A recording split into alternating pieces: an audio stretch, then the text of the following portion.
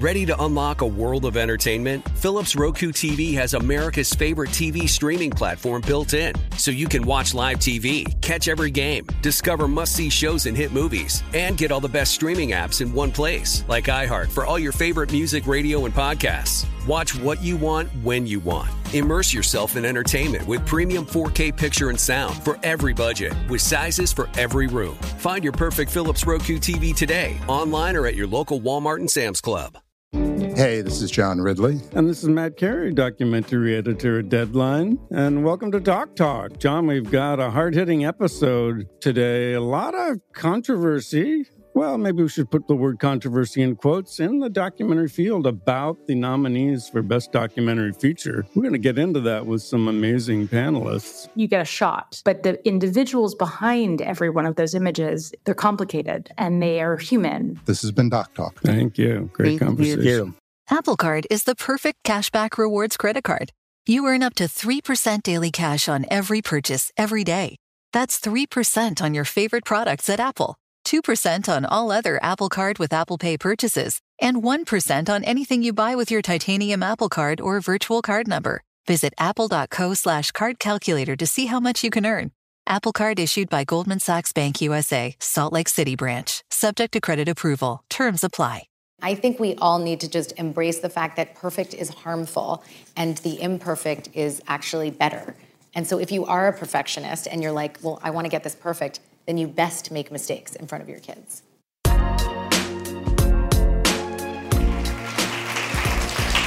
So we're all very interconnected here. We sure are. Now, I also have to, can I say this? I'm not thrilled. I almost was Aliza's step-grandmother. That'd be a step-grandmother. Can you imagine? My daughter almost, well, I don't know how close it was, but they almost married her father. And I would have been her step-grandmother. Oh, my gosh. And it is crazy. But it is really nice to see that you have grown up and that you are now a PhD and a very accomplished writer and an amazing doctor. And you have helped so many people with seedlings and the other things that you do for people. And thank you so much. Thank you for being here. I'm very excited for this. Well, it's for me, it's terrific to be back here at the 92nd Street, New York. Y. And tonight, as I said, we're talking to Dr. Aliza Pressman about her new book, just out today. She appeared on the Today Show this morning, and the book on Amazon is number 20 in the bestseller list, which is amazing. Congratulations. The book is entitled The 5 Principles of Parenting. We're also recording our conversation tonight to post on my podcast, the Martha Podcast, on iHeart. So I've known Aliza as a parent and as a parenting expert for a long time. She is a developmental psychologist and the co-founder of Seedlings Group and the Mount Sinai Parenting Center. And she hosts the popular podcast, Raising Good Humans. That's another kind of coincidence. You and I both work at Mount Sinai. I have the Martha Stewart Center for Living for Geriatric Medicine, and you are dealing with children. Yeah, just different. So, that's right, different age groups. Same principles. And by the way, Raising Good Humans has over 20 million downloads. So we're here because we're afraid that we have or will screw up our children. But Dr. Aliza Pressman is here to help all of us. So, Aliza, have we screwed up our kids? Okay. Or are we in the process of doing so? No, we are not in the process of doing so, but we do need to take a beat and realize that it's not as hard. The science is not as hard and complicated and precious about raising our kids, but in the process of holding on so tight and trying to make everything so perfect, we might actually be doing our kids and ourselves a disservice. Elaborate. Okay. So the science tells us there are 5 principles. Now, obviously, I've curated the science, and it's very robust, decades long. This is not my science. This is the science of child development and human development. So there are 5 principles: relationship, reflection, regulation, rules, and repair. And when you can adhere to those more often than not, you really can do everything possible to not screw up your kids.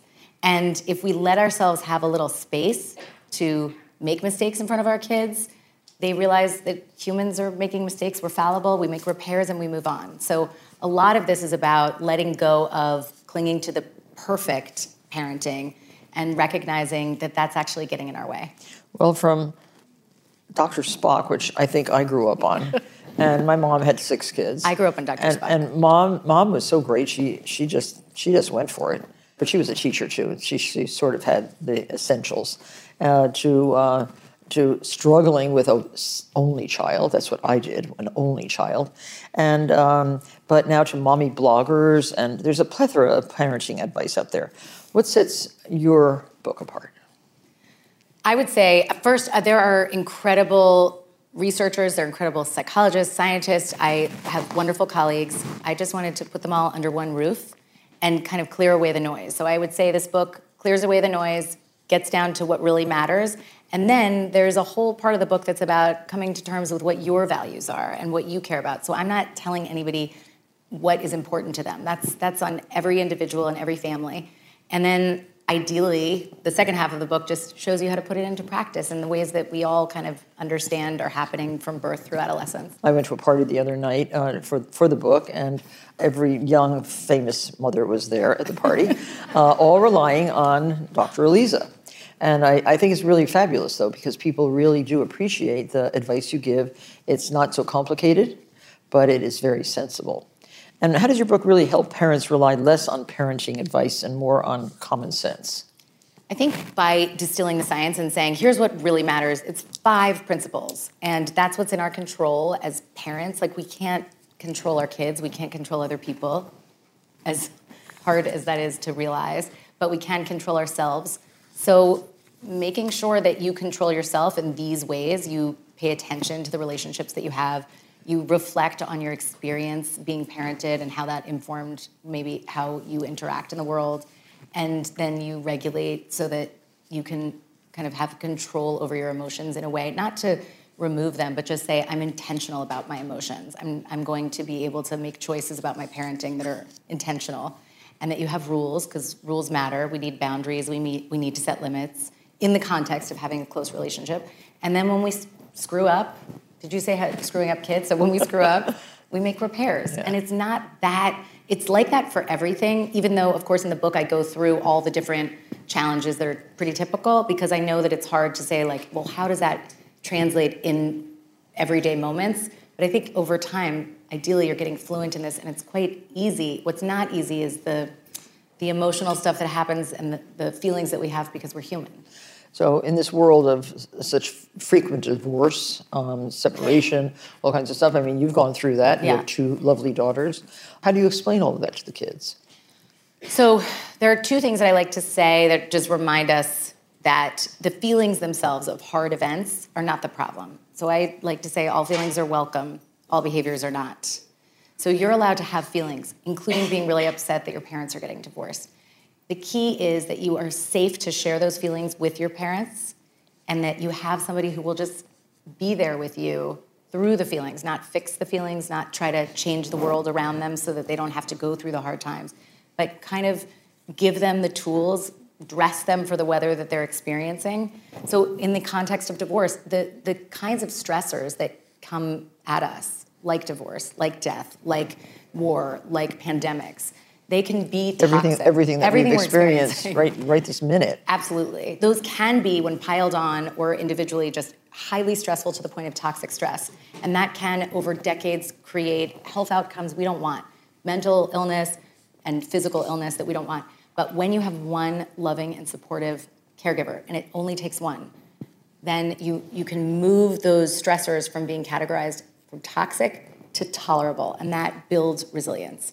So we want that, and that is the thing that when everybody's worried they're screwing up, whether it's because of divorce or because of the pandemic or because of some other issue, the question is, can I be there in a close relationship through all the things that are messy? And if you can, you're not screwing up your kids. I mean, they might end up in therapy, but that's not a bad thing. Well, your background is in developmental psychology. What does that mean exactly? It means that I look at change over time and how we come to be who we are, which is different than, for example, clinical psychology, where you're looking at psychopathology, kind of what's going wrong. I'm not looking at what's going wrong. I mean, I might, but mostly I'm looking at how did we get here, and what in the environment can we shift to support thriving? So the 2 kids in your family Well, you're also a daughter of a divorced couple. Sure am. Yeah, and was that difficult for you? I mean, I will say this, research, in my field, there's a saying, research is me search.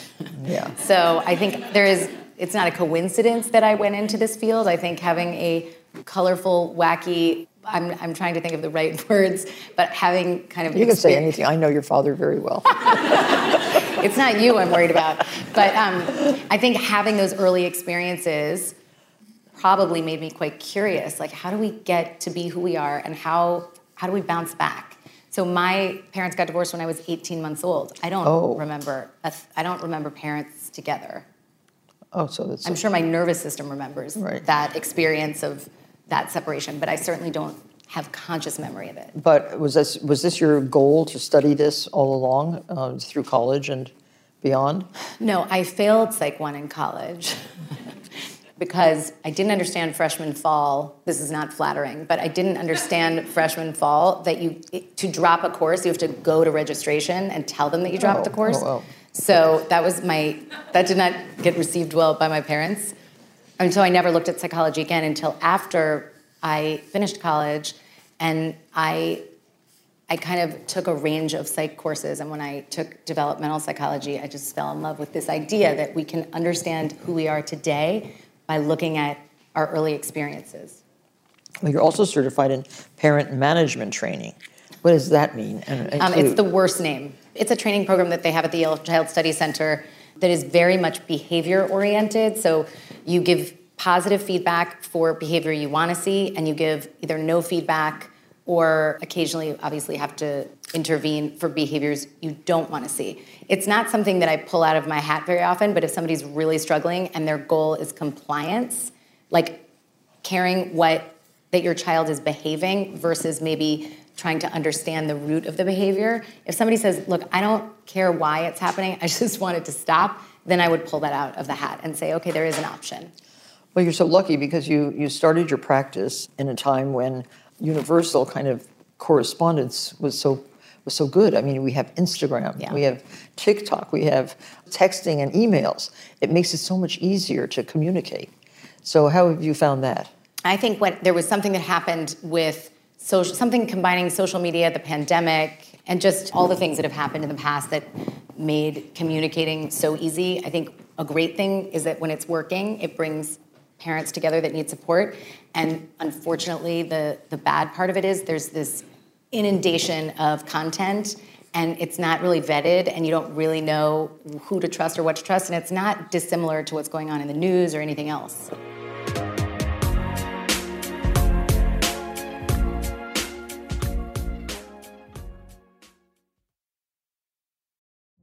Witness the dawning of a new era in automotive luxury with a reveal unlike any other as Infiniti presents a new chapter in luxury, the premiere of the all-new 2025 Infiniti QX80.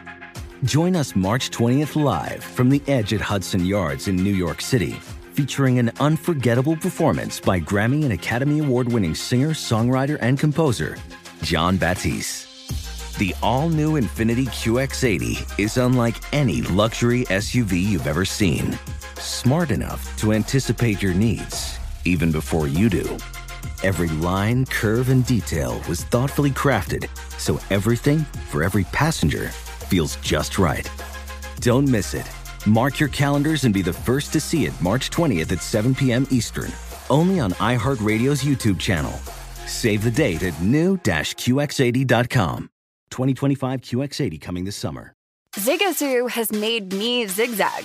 What I mean by that is I swore I would never let my kids on social media, but now I'm setting them loose on Zigazoo. Before I found Zigazoo, I believed all social media was inappropriate for kids. But I feel great about my kids being on Zigazoo. Videos are moderated by actual people before being added to the feed. Zigazoo is a space for kids to post videos they've created and to share them with other kids just like them. And since there are no comments or messaging, you don't have to worry about mean comments on your kids' videos. And you need parental consent before joining Zigazoo. Bottom line, it's a space that prioritizes data safety for kids. Oh, but don't take my word for it. Zigazoo is KidSafe COPPA certified.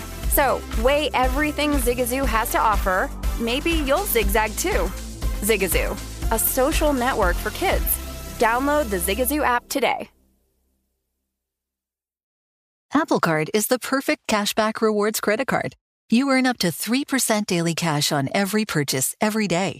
That's 3% on your favorite products at Apple, 2% on all other Apple Card with Apple Pay purchases, and 1% on anything you buy with your titanium Apple Card or virtual card number. Visit apple.co/card calculator to see how much you can earn. Apple Card issued by Goldman Sachs Bank USA, Salt Lake City branch. Subject to credit approval. Terms apply. Back to parenting itself, why is perfect parenting the enemy of good parenting? Now, when you say that, which I do say that in the book. I thought I was such a good parent, but I was such a bad parent in retrospect. And I'm here for some therapy here too. This is important for me. Well, let me ask you a question. Not with the grandchildren. Grandchildren are great. I think that's another. First of all, nobody cares about the kids once they have grandkids anyway. Right. It's fine. So you work on that relationship, and I think reflecting on what you feel like didn't go well in your experience being parented, and then what happened in your experience as a mother will change your relationship with your grandchildren. Yeah, well, your book is so helpful, actually. And I do wish it had been there instead of Dr. Spock 56 years ago. It would have been a helpful book. And how do the new households affect parenting? I mean, there are 2 male households, there are 2 female households. There's divorced and undivorced. And I mean, there's so many different kinds of households. Does it make it more difficult? Does it make it less difficult? At this party, I mean, there was every kind of household, right? At the party that you had last week? Yeah. So we have looked at this, and the key is you really only need one caregiver. Okay. Doesn't matter what their gender is. One caregiver where you feel really loved and safe and seen and connected. Great if you have 2. Great if you have more people in your life, but you need one. And when you're missing that one, you can even seek that out, as you get older in a coach or a teacher or an aunt. Or aunt, depending. And so it really, the thing that we worry about is, I'm divorced, I'm a single parent, I'm a single-sex household, I'm, all the different things that don't feel traditional, but that's not actually impacting kids. What impacts kids is the relationship. And that's the thing that we have to focus on, and we try to focus on the things. And I remember, I didn't want to get divorced, even though it was the right thing for our family, because I thought that's not good for kids. Right. But when you really peel back the research, the problem is it's not the actual divorce, it's issues with finance, it's issues with the co-parents not getting along and having tension, putting the kids in between. The issue isn't the actual single-parent household. What are the most common dilemmas that you hear from parents? Or a parent? Or a parent. Yeah, because you probably have a lot. How many single parents do you have? A lot, probably. I have fewer single parents, but I do have single parents. But I will say I usually don't have both parents contacting me. It's usually one parent. One parent. Yeah, and then maybe they tell the other parent. And I don't know that they deliver the message accurately. Right. I feel like sometimes it's just that's what Aliza said. But I think the biggest pain point for parents right now is balancing how to have a close relationship with also having boundaries and rules that are helping them be members of society. And so the discomfort in that, seeing your child uncomfortable is really hard for people, which makes sense. It's hard, but when we fix everything and make it easy, we don't give them the opportunity to know that that challenges are survivable. And what kind of lessons can grandparents learn from your book? Well, the same lessons is that your relationship is what's important, that when you pause and don't just react and you really listen to what this human needs. I actually think one cool thing for grandparents is to really take the opportunity, because you're not in the tension is not the same as when you're a parent and you're it's all on me. And so you can enjoy these children in a different kind of way. And you can also say, let me get to know you. I'm not going to turn you into the person that I want you to be. I'm going to get to know who you are so you can be the person you are. And because I know you obviously are who's better at gardening? It's not dissimilar in the sense that there are different kinds of plants, there are different kinds of flowers, they need different care. And it's the same thing with children and their temperament. Mm-hmm. Some children need a different kind of care than others.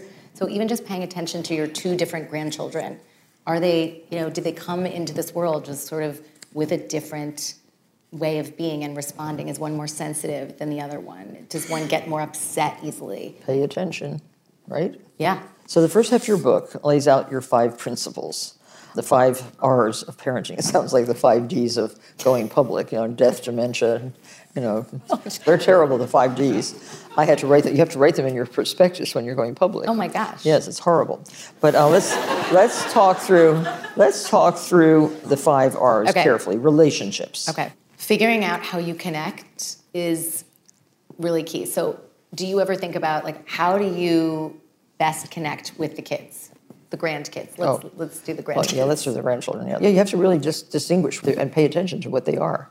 I think, do you notice when you feel... We're going to turn this into a therapy session. I know. Tell me a little bit about the experience being connected. No, you don't need to do that. But I'm curious. I think it's just something to think about. What helps you connect? What makes you feel like, I like being here, I feel connected? Well, giving them something that they wouldn't get otherwise. Like floor seats at the Knicks game with the Celtics. If I can do that, if I can deliver that to the kid, then they're in. And with his friends, he can invite his friends to come along, then all is well. For a moment. Remember that, grandparents. And parents too. It really does help, actually. But it's not about the gift so much, it's about the experience of the gift. Yeah, that's one way that you find that you can kind of draw them in and laugh together and enjoy each other. Right, and that really does help. And not forcing them to do things because they don't want to be forced. Children do not want to be forced to do things. It depends, because if it's something they should be doing, like a service to others, going to school, taking the dishes to the sink and putting them in the dishwasher, being kind to someone, that's a moment where they might not want to, but it's not a choice. That's one of your rules. Whereas there are a lot of things where dragging them unnecessarily doesn't build the connection. Right. And I think being comfortable that sometimes it's a have to and sometimes it's not, and deciding that's your values. I wouldn't be able to decide what is a have to for you. As a grandparent, I don't like to be pushing. A have to. Yeah, I don't want to be a have to. That's actually good advice for grandparents. Yeah. Maybe for grandparents, the have to is not super helpful. Reflection. So reflection, I think, is a very unsung hero of these principles because it really just requires taking a breath and thinking about what you want, what your goals are, what your intentions are, and what your past experiences were. So if there's something in your childhood that you didn't really make sense of, it's going to come out in your relationships. So reflection is hard. A lot of people just want to skip it. Do you know what I mean? Really thinking about how, what was your life like when you were a kid? And it was great. And so if it was great, were you trying to replicate that experience? Were you wondering why that wasn't happening? It was very different having 6 kids running around a house. Yeah, than one. And not very much money. And one child running around a house with more money and more opportunities, more travel, more excitement. But my life was so exciting. It was so nice with 6 kids running around. Fun. Yeah, it was more fun, more inclusive, I think, instead of exclusive. Mm-hmm. So reflection. What about regulation? Is that rules? No, that's not before rules. You have to regulate. So when your children, because a lot of people say, how do I get my child to have self-regulation? And self-regulation is just kind of your capacity to have intentional behaviors, intentional emotions. You're goal-oriented. You're not just using your primitive brain and being reactive all the time. You're not flying off the handle at the barista for messing up because you can take a moment and say, is that going to serve me or anybody else around me? Probably not. And so if you struggle with that, it's something to work on so that your kids can learn from borrowing your nervous system. That's called co-regulation. But if you haven't figured out how to regulate yourself, it's hard for the kids to learn. It's also highly associated with the positive outcomes that we think about. So it's actually more predictive than IQ of academic success. And rules. Okay, rules are just an R word for boundaries and setting limits. So the boundaries are what's interpersonal between us, and limits. And should that be done by the parents? Yeah. If it's not done, if you're just in a close relationship but you have no rules, it doesn't feel safe. And repair when other things go wrong. Is that what happens? Yeah, when there's a disconnection, it's bringing you back to being connected, and that's going to happen all the time. We never always connected. So just believing and showing your kids that we come back and we're steady.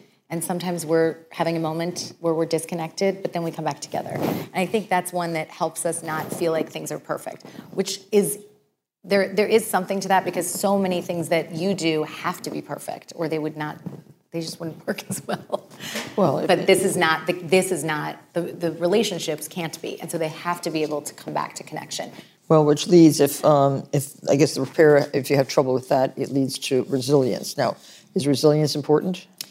I mean, I think the key is that I chose 5 principles that are very highly linked with resilience. And resilience is like, you can bounce back in the face of setbacks and adversity and, deep stress and trauma. So resilience is super important. It's not something that you just have as a quality. It's something you need to have support for. And there's also life circumstances that make it harder. But we can help. When a parent gets sick. Yeah. And you have to have resilience. You have to put on a good face, or whatever you have to do to make your children not feel uncomfortable, right? Or let them know that feeling of discomfort is okay and it makes sense. And you'll be there to talk to them about it and hold them through it, but that you're not trying to pretend it doesn't exist. As a grandma, I entertain the friends of my grandchildren. I try to do that on a regular basis. And so I find some kids are just so great. And some are not so great. But they're so pleasant and so caring and so nice to their friends. And that kind of camaraderie with their peers is so delightful. A lot of things are developed because you can have a temperament. Like, you might bend a little bit more thoughtful, but usually you also have someone modeling that for you and having that expectation. And over time, you get a feedback loop that feels good, because it does feel good. Mm-hmm. And so there's better connection. But there are some kids, of course. I mean, sometimes you just come out and you're just a certain way. But for the most part, we can help. Watch Fargo. I've never seen such rotten children as in Fargo. Usually. Have you ever had to deal with anything that bad? Typically, if a child is developing, they go through phases. So sometimes you go through a rotten phase, but with loving support and with your parents believing, like, look, your behavior is rotten, but you are not rotten. That's important, because you don't want to call out and shame who a person is. You might say their behavior is unacceptable, but their core is acceptable. And I think that's the difference between kids who can realize they can do better and kids who are like, I guess I'm terrible. So what I get from the book, when having read it, is that the overreaching goal is to really build resiliency in a human being. And so those hallmarks of a resilient child. It's a bounce back ability.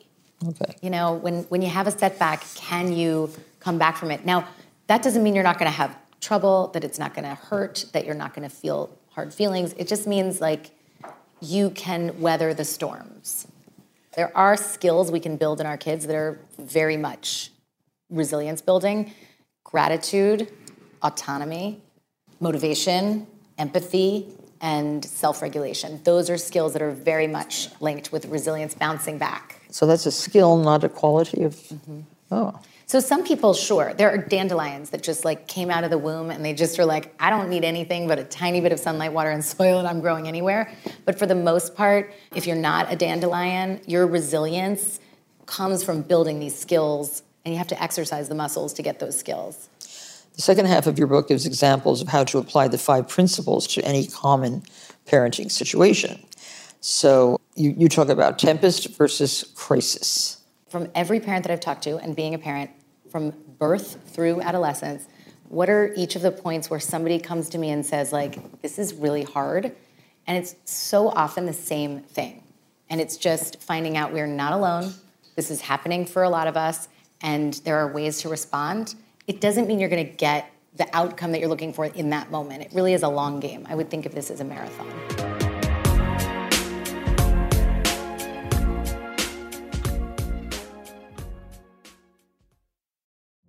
Witness the dawning of a new era in automotive luxury, with a reveal unlike any other, as Infiniti presents a new chapter in luxury, the premiere of the all-new 2025 Infiniti QX80. Join us March 20th live from the Edge at Hudson Yards in New York City, featuring an unforgettable performance by Grammy and Academy Award-winning singer, songwriter, and composer, Jon Batiste. The all-new Infiniti QX80 is unlike any luxury SUV you've ever seen. Smart enough to anticipate your needs, even before you do. Every line, curve, and detail was thoughtfully crafted, so everything for every passenger feels just right. Don't miss it. Mark your calendars and be the first to see it March 20th at 7 p.m. Eastern, only on iHeartRadio's YouTube channel. Save the date at new-QX80.com. 2025 QX80 coming this summer. Zigazoo has made me zigzag. What I mean by that is I swore I would never let my kids on social media, but now I'm setting them loose on Zigazoo.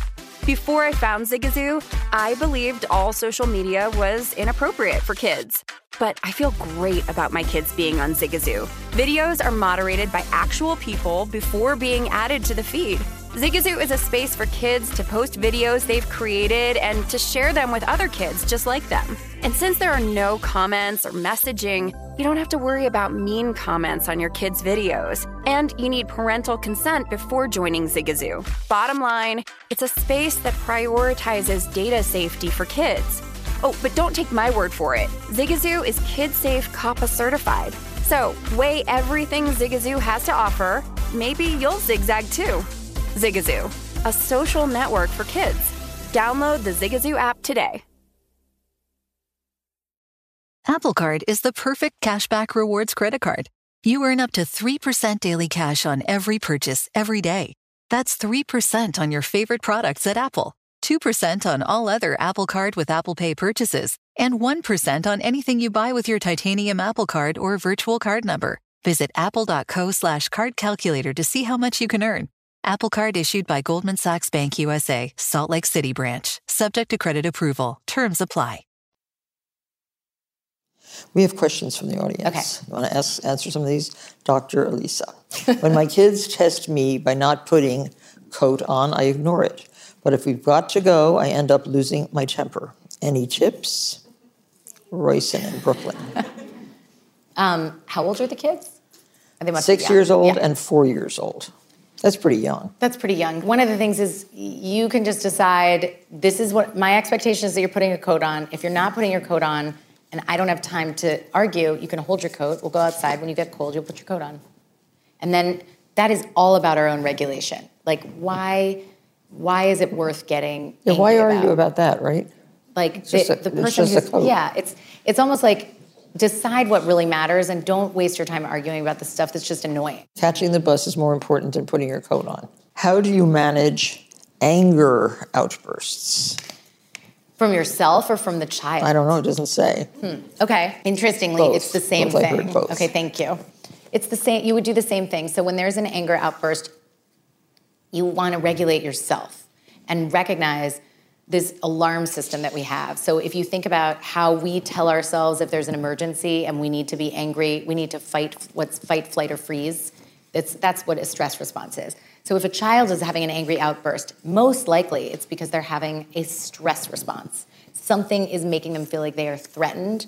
They don't like something doesn't feel good, something makes them angry, so they go into that outburst because they don't have self-regulation yet. They don't have that skill. And so if we, as the parent, can regulate ourselves, even if our child is having the outburst, then we can come toward them with what they need. And they borrow our nervous system. We don't need to meet them like a tornado and get everybody in a bigger outburst. And over time, they catch that. They catch that we don't think it's an emergency when they're upset and angry and screaming. We might say, if they're older, like, this is untenable for me because I don't want to be treated like this, so get your feelings out, just do them elsewhere, and then we'll talk when you're calmer because I can't be yelled at like this.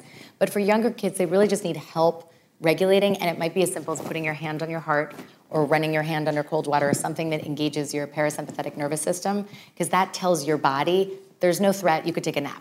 And that's what you need. When I was growing up, the most popular book was Cheaper by the Dozen. I don't know. Do you know what that is? Yeah.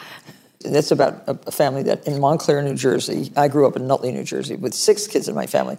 But Cheaper by the Dozen, they had 12 kids in the family. So Is it better to have more kids, less kids, one kid? What do you think? As a doctor, what do you think? It depends on your goals. So one thing is just simply, do you have the resources? And another thing is, what do you feel like you can manage? We don't see differences in, for example, singleton children and multi-children when it comes to their social skills in the long run. You don't? No, but in the short run, you need a little help and you need to bring kids around and help for socialization purposes, but it doesn't long-term have an impact. You can have as many or as few kids as you want if you have the capacity. It's much more, again, about the relationship. The question here is, what do you do after you've had a fight with your kid? How do you separate the values that you want to raise your kids with from the ones that raised you? So that's reflection, and that's really just making a decision. I like to call on a very old trick in this field, which is a family mission statement or a family values statement, and sit down and just first set 5 minutes. So write down all of the words you can think of that matter to you about what kind of values you have. And then when you see repeated things, circle them and come up with 3 or 4 that really, really matter and just say, in this household, we value, and it doesn't matter, there's no right or wrong, there's some wrong, but you just want to know so that you can focus your rules, your boundaries, your limits, and how you make decisions around that mission statement. And then you can only do that if you have the reflection of what did my family value? Like in my household, maybe it was education, grades, and kindness. Right. And now I'm raising my kids and I want it to be joy. I'm trying not to put anything in anybody's mind, but something else. 3 other ones that aren't aligned. Then you need to figure out, okay, I know what my values are. These are going to be the rules and boundaries of my house. How do you prepare a toddler for a second child? Oh, okay. You wait until you're showing or talking about a baby, or if you're adopting a baby, you wait till you're telling everybody and talking about it, and then you can say very straightforward that first relationship, so you connect with your child, like, I love you, we're very excited, here's some news, this is what's happening, and lay out the plan. They don't really understand time, so you might say something like, it's winter now, and when it becomes springtime and the weather gets warmer, we're going to have a baby. And then don't spend the rest of the time just fixated on forcing that connection. Like, this is going to be your best friend. This is going to be amazing. You sort of don't make it the center of everything and slowly build. Can you talk more about the social media pressure to be a perfect parent in these times? Yeah, I feel so much for parents, and I'm a parent too, but I do not pressure myself to be perfect because this is like the one thing that I would say I've been clinging to, which is we do our kids a disservice when we are perfect because then they don't know that they're allowed to not be perfect. So I think when you see this stuff on social media, you have to remind yourself that we make a choice about the same thing we'll teach our kids. We make a choice about what we show in social media. We're not just showing everything. And, unless your whole thing is to show how imperfect you are, then you're going to put whatever best face forward, seem perfect, or maybe it's even a parenting account that makes it feel like every moment has to be perfect. And I think we all need to just embrace the fact that perfect is harmful and the imperfect is actually better. And so if you are a perfectionist and you're like, well, I want to get this perfect, then you best make mistakes in front of your kids. How do you emotionally respond to a toddler throwing a temper tantrum? You can see how you really only need five principles, because I'm going to say the same thing again, which is, okay, I have to regulate myself and remind myself this toddler is not being chased by a saber-toothed tiger. Everybody is safe. This is a feeling. I'm going to do what I need to remind myself of that. Like, I'm a big hand-on-heart person because that makes me feel a little bit like a little oxytocin hit. That's a little thing that some people do. Some people get annoyed by it. You have to know yourself. Whatever you can do to take a breath and tell yourself, there is not an emergency. I don't need to chase this toddler around to make this toddler feel better. I can just be available and let them know that I'm here through my nervous system saying it, even if they're screaming. And when they're ready, they come to you and they might need a hug. But you don't need to chase the feeling and fix it with giving them the blue cup when they wanted it, or changing everything around, or moving your seat because they're so upset. You can just understand that sometimes it's very hard to be a toddler. Here's a good one. My kids are 13 and 16. Is it too late? Oh my God. No. I mean, we're talking about grandparenting. No, it is not too late, right? Yeah, no. It's never too late. That's the cool thing about being humans. We are constantly growing and changing, and it's never too late. When it comes to punishment or consequences in negotiating the type of punishment, is it more damaging? This is a teenager problem, they write. Example, no cell phone, as a punishment? Then your child says, how long? 1 week or 2 weeks? You're negotiating 1 week or no week or 2 weeks with it. I mean, it doesn't work, does it? Typically, punishment for the sake of punishment is not effective. Yeah. You want consequences to be logical or natural. So if it's natural because you're taking the phone away because they were sending, selfies that were inappropriate or they were bullying somebody, it's appropriate to say, you're not ready for this phone right now, so I need to take it because I need to protect you developmentally. And we'll take a break. You were misusing it. We'll get back to it. And that's it. And that's where rules are really important. And if you want to talk to them about how long feels reasonable, that's okay, but don't keep changing it. Just make a decision, empathize with them because it stinks to have your phone taken away, and then, accept that they're going to be really mad at you. And you're going to love them anyway, and you'll get past it and repair. Any rules about when they should get a phone, when they should get an iPad? Schools are giving out iPads when you're in kindergarten now. And of course, they're regulated content, but what do you do about a cell phone? I would push a cell phone off as long as possible, until it's just socially, really problematic. But we're learning every year. We don't actually have great data yet, but every time anything comes out, it's typically letting us know to take a little bit longer. And just because you have a phone doesn't mean you can have social media. And just because you have a phone doesn't mean that you have access to it all the time. So parents have to also be ready to monitor the phones. I feel like maybe my child had the developmental skills, but I did not have the time as a mother to focus on helping them learn to use the phone properly, so I punted. What do you do when your children will not listen? Let's just say, if your goal is compliance, I just want this kid to listen, then make sure that you're very clear about the rules, that you're not throwing 1,000 things at them, and that when you ask them or tell them what to do versus what not to do, you're helping them understand how to behave in the world, not just telling them no, no, no, no, no all the time. And then when they do listen, let them know you notice. But the other thing is that they're not listening all the time. And there's absolutely no consequence to not listening. They don't really have a reason to listen. If you're clean the dishes, or you can't fill in the blank, and they're like, no, and then they go get to do whatever they want, why would they listen? I think they're very smart not to listen. So I think we have to say that we can decide what's important to us and just say, okay, until you do the dishes, the things that you want to be doing are just not available. My parents, when I wouldn't drink my milk, we had to sit at the table until we drank our glass of milk. It was horrible. I sat there one night for 6 hours. And then I drank the milk because I wanted to go to bed. Because you wanted to go to bed? So what'd you do for 6 hours? I listened to the radio. The radio was on. We listened to some radio, I guess. I have no idea what I did. But by then, the milk was so horrible. It was warm. Almost sour. But I think my parents were good parents because they didn't give up on something so stupid as having to drink milk.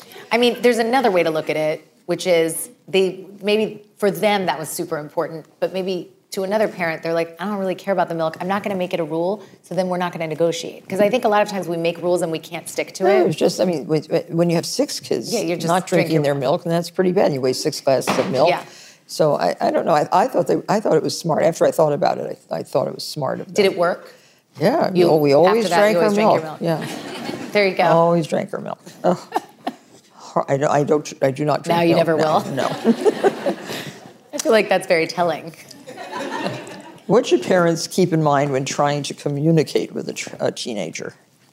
That we are brilliant and wise and know exactly what they're going through, but we need to just zip it. Zip it. Yeah. Being curious and listening is much more effective. So sometimes you see a family where one child seems to have some strong, confident adult, have become a strong, confident adult, whereas a sibling has really struggled. Mm-hmm. What does that indicate? Is it temperament? I think it's temperament. Yeah, not genetics. There's something in the research called goodness of fit. If a parent is a really good fit for one kid who just kind of came out, responds to the world in one way, and it just makes more sense for that parent, then that child might get a little bit more of what they need than the child who the parent is not interested in or just doesn't understand. How does a parent actually become just kind to each child? I mean, my mom was so kind to each of us and treated us all equally, even though we were so unequal. We could never understand how she could be so fair, but she was. It was so great. And when you think about it, it's an amazing way to be. So she must have been a good parent, right? You are the only one who knows this. Yeah, I guess so. Yeah, and I think that is for us to know, to feel, to decide. But it's I hard. think all six of us thought that she was a really great parent. The father, not so much. But the mother was But you only needed one. Yeah, only one. See, she was the one. Now I'm understanding my youth. Oh, this is so great. How is parenting different now than it was 10 years ago? I see a lot of difference. You do? Oh, yeah. Tell me what you see. Well, I just see laxity. I see parents now, two parents working instead of one parent working, less attention. I do think that in the last 10 years, some combination of like the influx of information and the almost commodification of this relationship and the optimization culture of parenting has kind of exploded, which is why I was very hesitant to write a book, because it's hard. I want to provide information and support, but not so much that we become rigid and feel like this all has to be micromanaged, but not so little that you're just left to... But obviously from the questions we got, and we need it. We need help. No, we shouldn't be left alone for this. Long ago, we used to have a whole community that was not online. It was we had our grandparents, village. we had our great-grandparents, we had all kinds of people around us. Yeah, and we really need that. It's not fair to do this alone. Yeah, it's very difficult. Why should parents not be friends with their children? Well, they can be friends with you, but it can't be reciprocal. Like, you never want your child to take care of your emotions. You're there to take care of their emotions. They can share their secrets with you, but it becomes a boundary issue when they're like, I need to take care of the grown-up in my life or they won't be okay. That doesn't feel safe. Remember that. I think that's very important advice. Yeah, it's hard because it's fun, especially as they get older and, Don't live their lives. Yeah. Right? Live your own life. Absolutely. That's very important to say. Any other questions? Yes. Do you have any other tips for nervous system regulation? I have an entire chapter on that with lots of lists, because that is a thing. Because if this, which I do, is annoying, there are other things that you can do. I put regulation exercises at the end of each chapter because that seems to be the thing. It's like all of this sounds great until you're taking time every day to do something that exercises the muscle, which is why meditation is awesome. But most parents don't have time or don't feel like they have time, so I try to find micro moments. Anything that makes you have a practice of just reminding yourself that you can breathe is incredibly effective. And it doesn't always work because then something gets thrown at you and you lose it. But when you practice every day, it just reminds your whole body that you're able to turn off the alarm system. I talk about the passcode to your internal alarm system.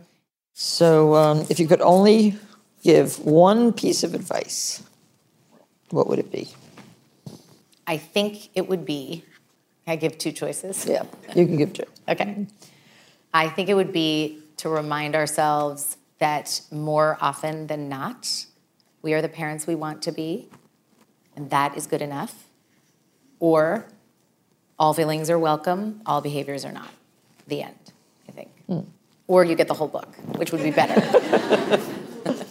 This has been so informative, and I know it will help many, many people. Our podcast listeners can find the 5 principles of parenting wherever you buy books. And for those of us at the 92nd Street Y, New York, you can purchase signed copies here tonight. Thank you so much, Dr. Pressman, Dr. Aliza. Good luck with the book, and good luck with your practice.